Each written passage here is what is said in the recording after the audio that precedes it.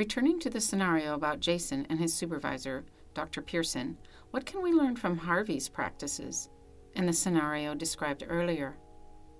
First of all, good supervision means giving specific writing advice, not vague commentary that this work is not good or doesn't hit the mark. Criticize the work, not the person.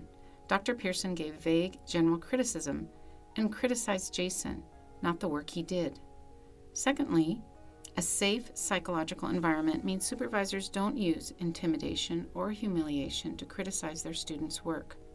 Dr. Pearson called out Jason in front of other students.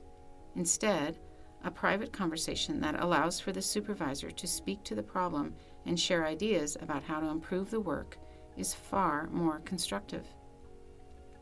Finally, displaying anger can make people around you feel unsafe, especially by raising one's voice, gruffly moving items or moving abruptly, or showing disdain when others are speaking. For many students, they will shut down around that kind of behavior. This can lead to concealing mistakes and also lower motivation for fear of making more mistakes. There are 2 policies at the University of Alberta that undergird the University of Alberta's commitment to foster psychologically safe environments.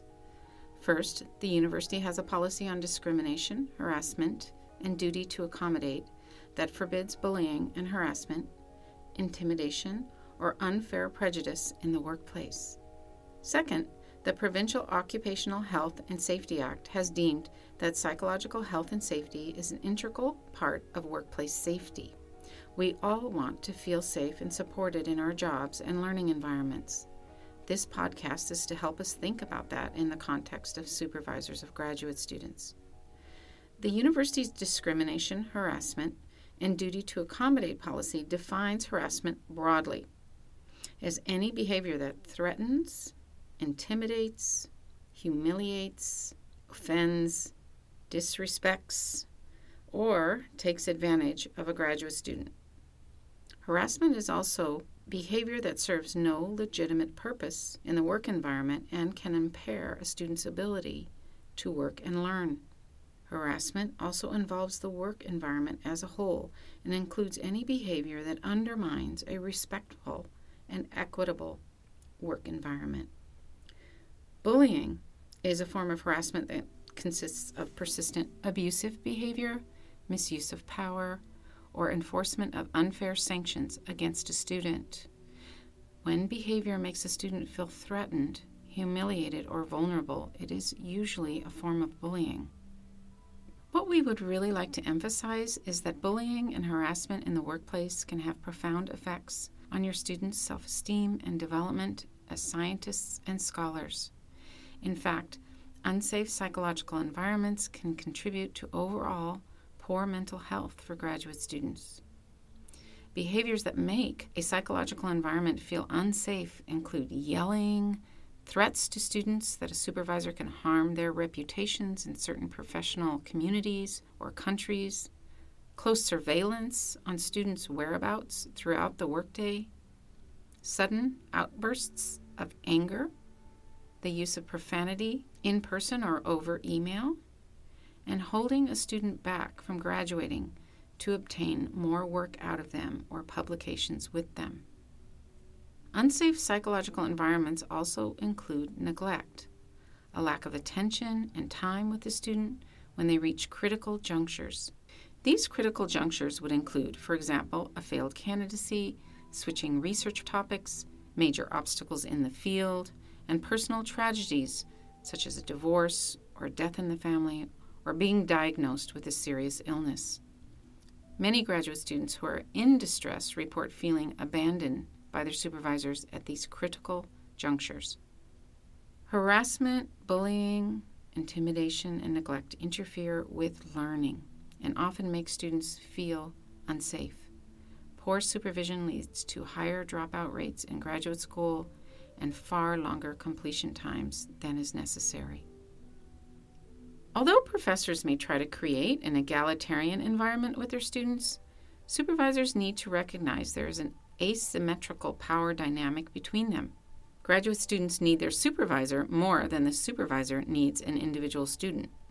This means that supervisors' behaviors have a greater effect on their students than their students generally have on them. And with this privilege and power of supervision, there is also significant responsibility. To a great extent, students' self-esteem depends on constructive feedback and positive affirmations. It is essential that supervisors strive to be self-aware about the messages and body language they are sending to their students. Some basic good practices include regular meetings, jointly discussing what normal progress in the program looks like, celebrating milestones met and other positive accomplishments, specific feedback, both good and bad, on field and written work, and on presentations. And finally, being able to listen and problem solve together with students, especially during critical junctures in the student's program. Faculty members don't only supervise their students, but carry out supervisory roles in classes, thesis committees, and in their programs by the mentorship and guidance provided to others.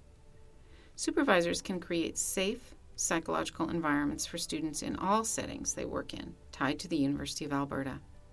If you feel that you have engaged in behavior toward a student that jeopardized their sense of psychological safety or did not meet the conduct standards you have set for yourself, there are steps you can take to amend this.